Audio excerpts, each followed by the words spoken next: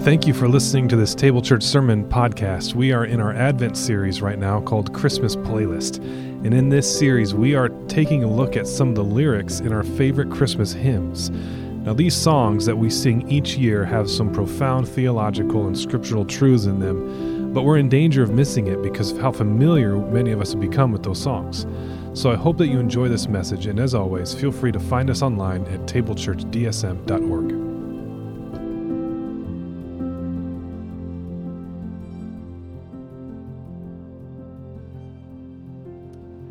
Good morning, Table Church. My name is Trevor Zielinski. My wife and I have been attending Table Church for about 3 years now. I serve on the production team up in the booth and setting up in the mornings. And so it's just a joy to be here and a joy to worship with all of you this morning. I'm going to read scripture this morning. We're going to read from the short little letter from Paul, Philemon, verses 8 through 16. Therefore, although in Christ, I lost my place. Therefore, although in Christ I could be bold and order you to do what you ought to do, yet I prefer to appeal to you on the basis of love. It is as none other than Paul, an old man and now a prisoner of Jesus Christ, that I appeal to you for my son Onesimus, who became my son while I was in chains.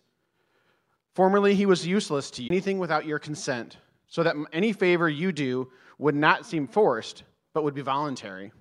Perhaps the reason he was separated from you for a little while was that you might have him back forever, no longer as a slave, but better than a slave, as a dear brother.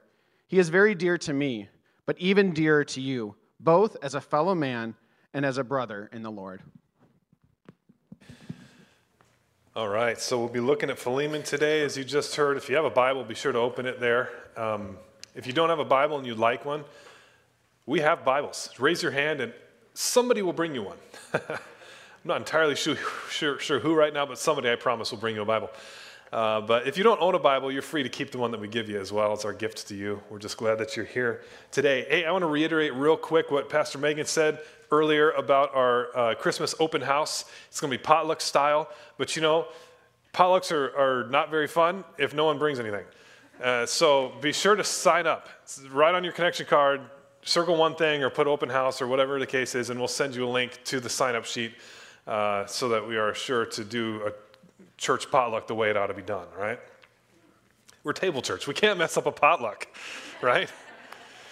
So be sure to let us know, and we will get you the information you need. So like I said, we're looking at Philemon today. It's this tiny little letter. It's just one page, one chapter. In fact, we don't even, it's funny, like if you're looking up a verse in Philemon, there's no chapter. It's just the verses, because there's only one chapter.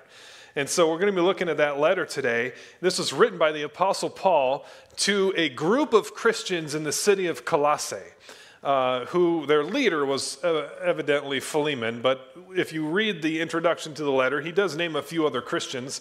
And so he's writing it to a small group of people. But in particular, he's writing to a guy named Philemon. Now, we know that Philemon was a dear friend of Paul's. We don't know exactly how they met, but I imagine that Paul probably discipled him, maybe led him to Christ. And so they're dear friends. We also can tell that Philemon's apparently a wealthy guy. Why do we know this? Well, because he runs a household, and he's got slaves in his household. We know this because the letter is about one of those slaves named Onesimus.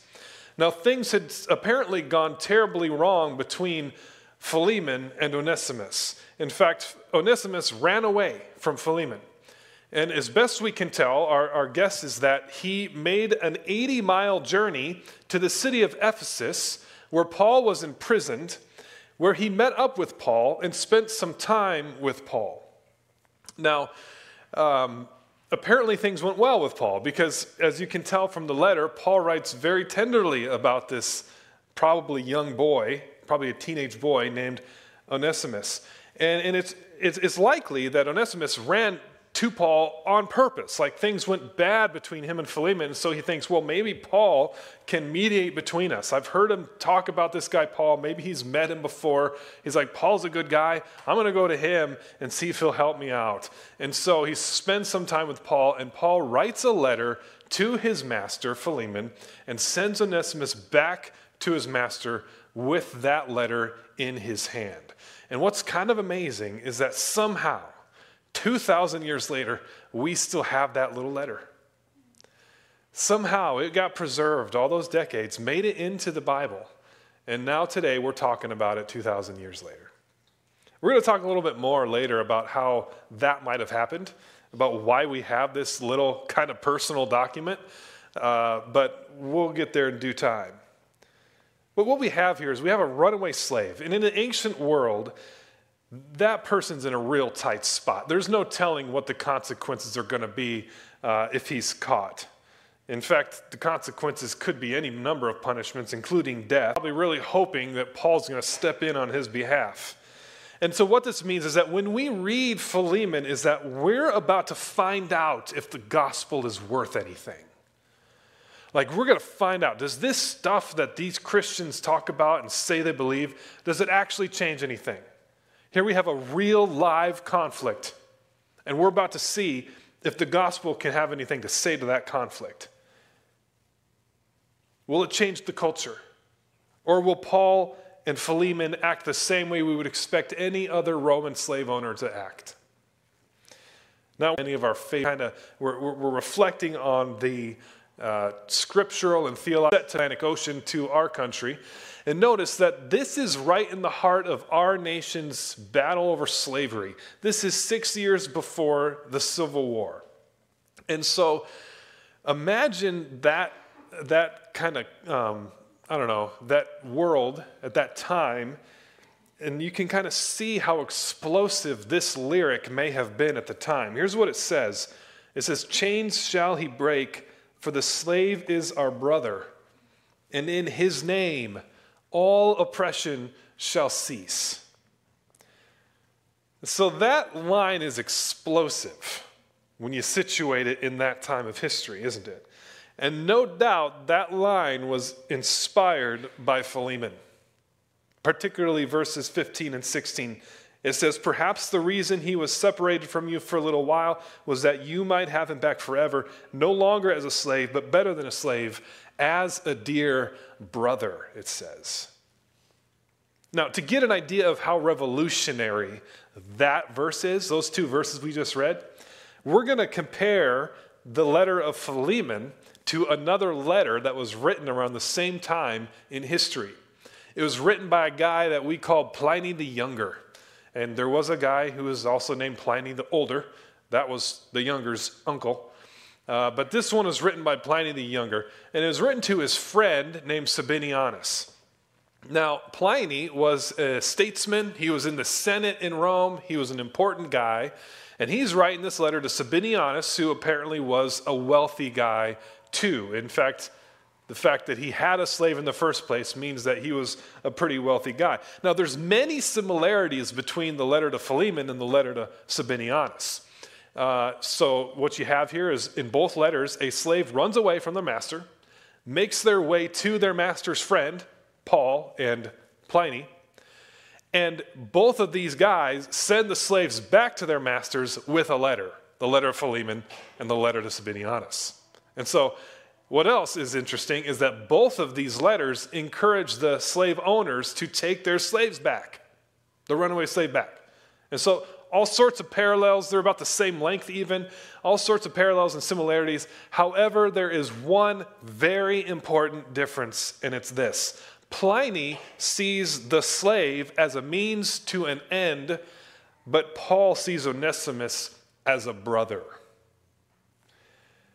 Listen carefully to the words that Pliny writes to Sabinianus, and I'll unpack them as soon as I'm done here. He says, here's what he writes in that letter.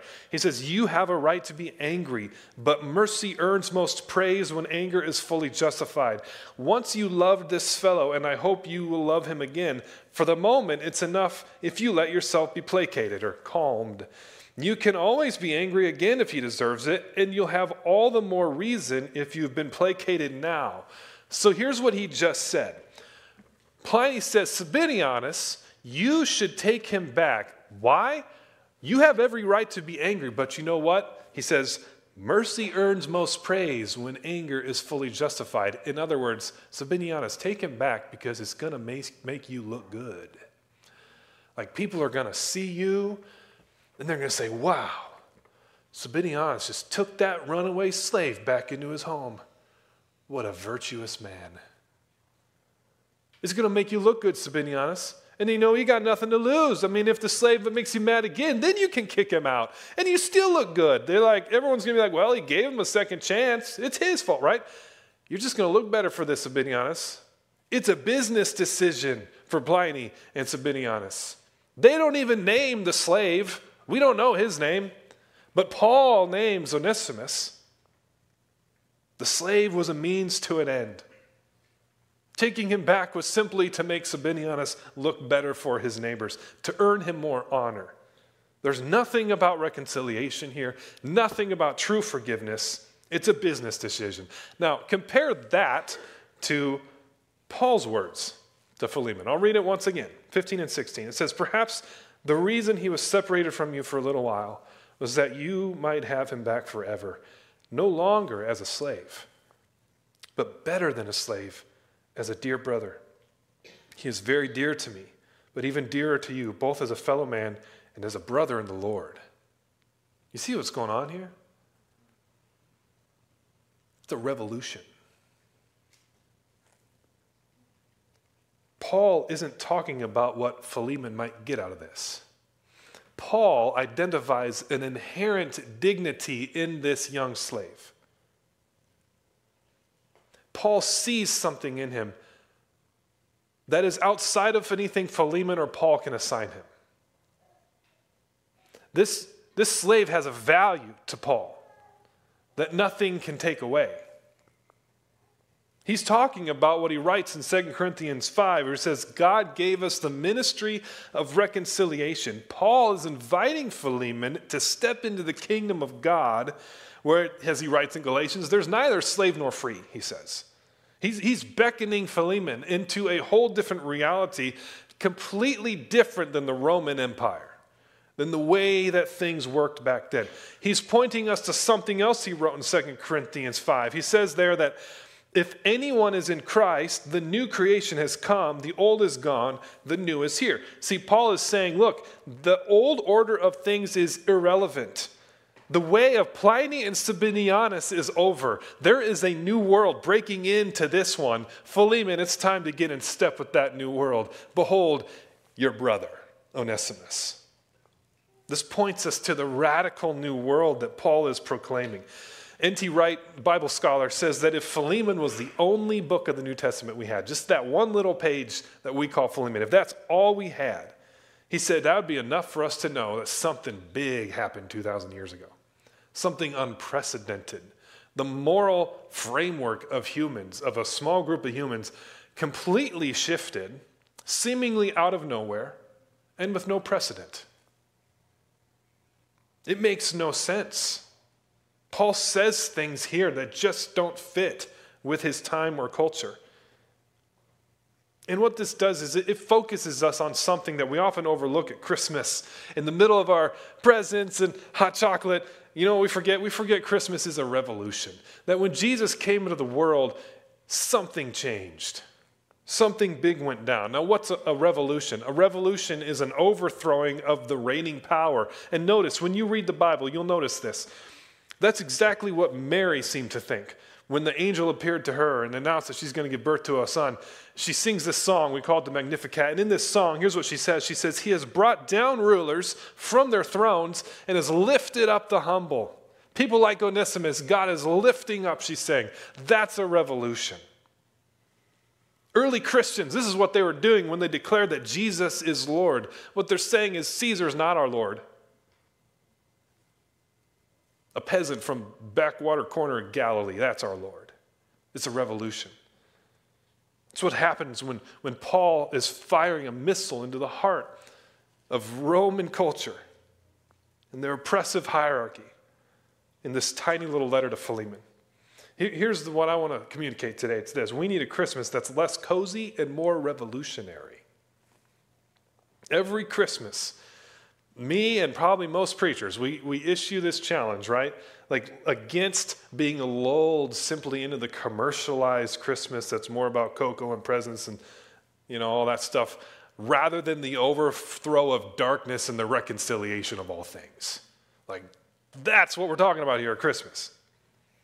It's about breaking chains, not getting large corporations into the black. That's not what we're supposed to be doing, focusing on here. What will save us is to actually read the text of the Christmas story. And when we read it, what we discover is power-hungry rulers, people fleeing for their lives, and a story of good news about a Savior who's come for the oppressed and for the poor and for the hurting, but he's come to vanquish evil. Like it's a gospel with teeth in it, but we've domesticated it and we put it in a department store window. And so every Christmas, we got to remember what it's all about. We got to remind ourselves. So I'm going to get sucked back into this.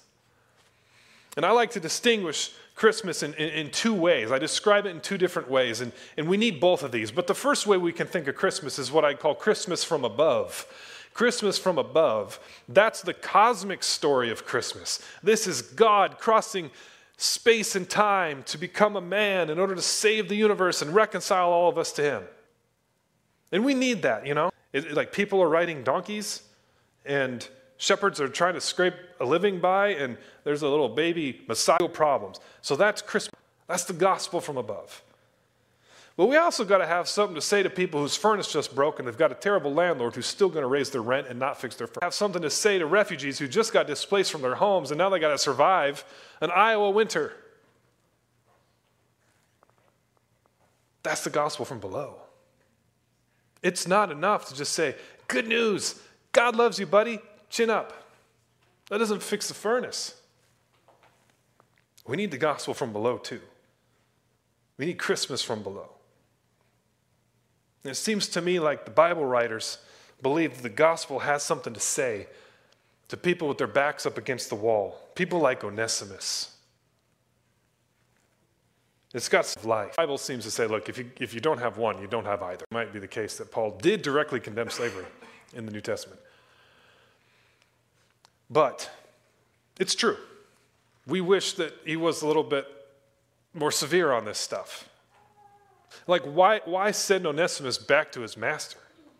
Why not just say, hey, Philemon, sorry, man, Onesimus, he's free now, right? That's not what he does. However, what we do find in the New Testament is we find a moral vision that is unprecedented and for the first time in human history leads us unavoidably to the conclusion that slavery is wrong. And it's expressed in songs like O Holy Night. You cannot write that line, chains shall he break, for the slave is our brother, and in his name all oppression shall cease. That's the result of reading a book like Philemon. And so when you read Paul's words here, like an institution like slavery cannot stand under the weight of that gospel truth. At some point, it will crumble, and it did. Now, the question arises, what happened between Onesimus and Philemon after Paul sends him back with the letter? Like, you can about imagine this scenario, right? Like, guess who shows up at the door? There's Onesimus. Oh, look who's come back, And he produces this letter from Paul, and it was probably read aloud because it was written to more than just Philemon. And so it's read aloud. And if you read the letter, it's kind of personal. And you got Paul kind of taking a little bit of a hard line sometimes, it feels like. Like he's basically saying to Philemon, look, I could tell you what to do. I could pull rank on you. I'm not going to do that. What does he say at the very beginning? He says, verse 8, therefore, although in Christ I could be bold and order you to do what you ought to do. What he's saying here is like, dude, I'm an apostle. Like, I led you to the Lord. I could just tell you to do this, but I'm not going to do it. Instead, I prefer to appeal to you on the basis of love. So he's saying, look, man, bro, like, let's level here. I love you. And I love Onesimus. And I think, man, we don't actually know as to what might have happened. 50 years after Philemon was written, there's another early to the Christians in Ephesus. Now, it's probably the city where Philemon was written in. And so Ignatius is writing a letter to the Christians in Ephesus, and in this letter, he goes on and on when he was leading the Christians in the city of Ephesus in the book of Philemon. That this young slave boy who had run away and come back with this letter had grown, and not only that, but he had been freed, and that he had eventually become one of the bishops over all the Christians in the city. If that's the case, that would be a remarkable thing. That would be unheard of in the ancient world. In Ephesus, he uses the same language that Paul uses in the book of Philemon, and he does not use that language anywhere else in all of his writings, except for in that little section where he's talking about some bishop named Onesimus. Isn't that something? What that means is that we have proof of a revolution. It's the only explanation as to how a slave in the ancient Roman world could become a bishop. Because something went down that completely changed the moral fabric of a tiny little group of people called Christ followers. And it also would explain a couple other things. Best we can tell, the early Christians started to collect Paul's letters in order to formulate an early version of what we call the New Testament. They started to collect these letters in the city of Ephesus. And if Ephesus was one of the centers, one of the locations where we first started to collect Paul's letters together, then no doubt the bishop of Ephesus would have had something to do with that. In fact, he might have been the one doing it.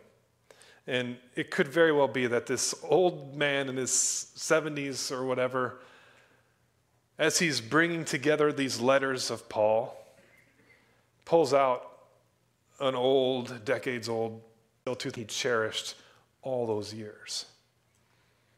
It really is a marvel that we have this little book about a rather personal matter. When in fact, Paul wrote a whole other letter to the Corinthians. There's a third Corinthians that we don't have. That he references it in his letters, but we don't have it. And yet we have Philemon. Isn't that something? And so today, I just hope that you'll remember that you're part of a revolution. Christmas is a revolution. Something changed when God entered the world at Christmas.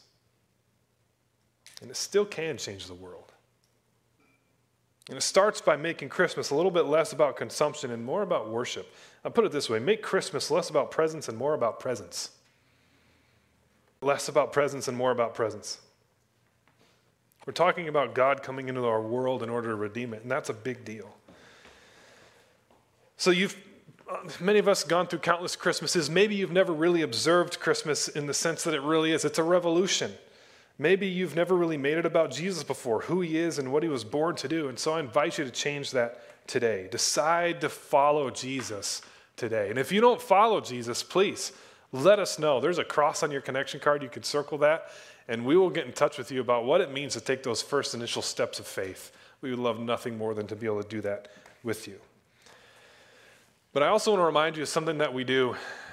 And this is something that has become a tradition at Table Church, and it's that we give away our entire Christmas Eve offering. So we'll take an offering in our Christmas Eve service, and we'll give the whole thing away. And I want to tell you who we're going to give it to this year. And I actually feel kind of bad that I don't think I've ever mentioned this organization from the pulpit when actually Table Church wouldn't exist without them. So Table Church launched in 2019, and I was on staff, and so was Pastor Megan. We were on staff at a church in Sioux Falls, South Dakota called The Ransom.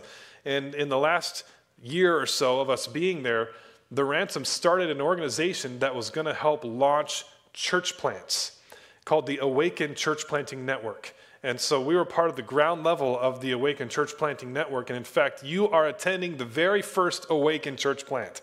We were the pioneer church plant of the Awaken Network. In the last 4 years, Awaken has now launched 13 more churches from Seattle to South Carolina. They've got 2 more coming in 2024, and they got 5 church planters currently in the hopper being trained in order to be launched out. And so it's really cool to see what God has done through this young organization that we are actually a part of. I'm on a Zoom call every month with the other pastors and church planters.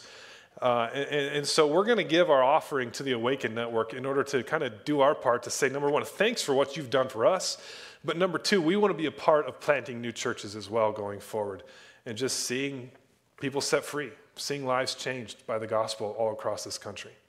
And so I say that to you right now, not only to tell you about the Awaken Network, and hopefully we'll have some more information about that by Christmas Eve, but also this way you can be planning about maybe what you want to give on that day. All right, would you pray with me? Well, Lord Jesus, thank you for the fact that you break chains.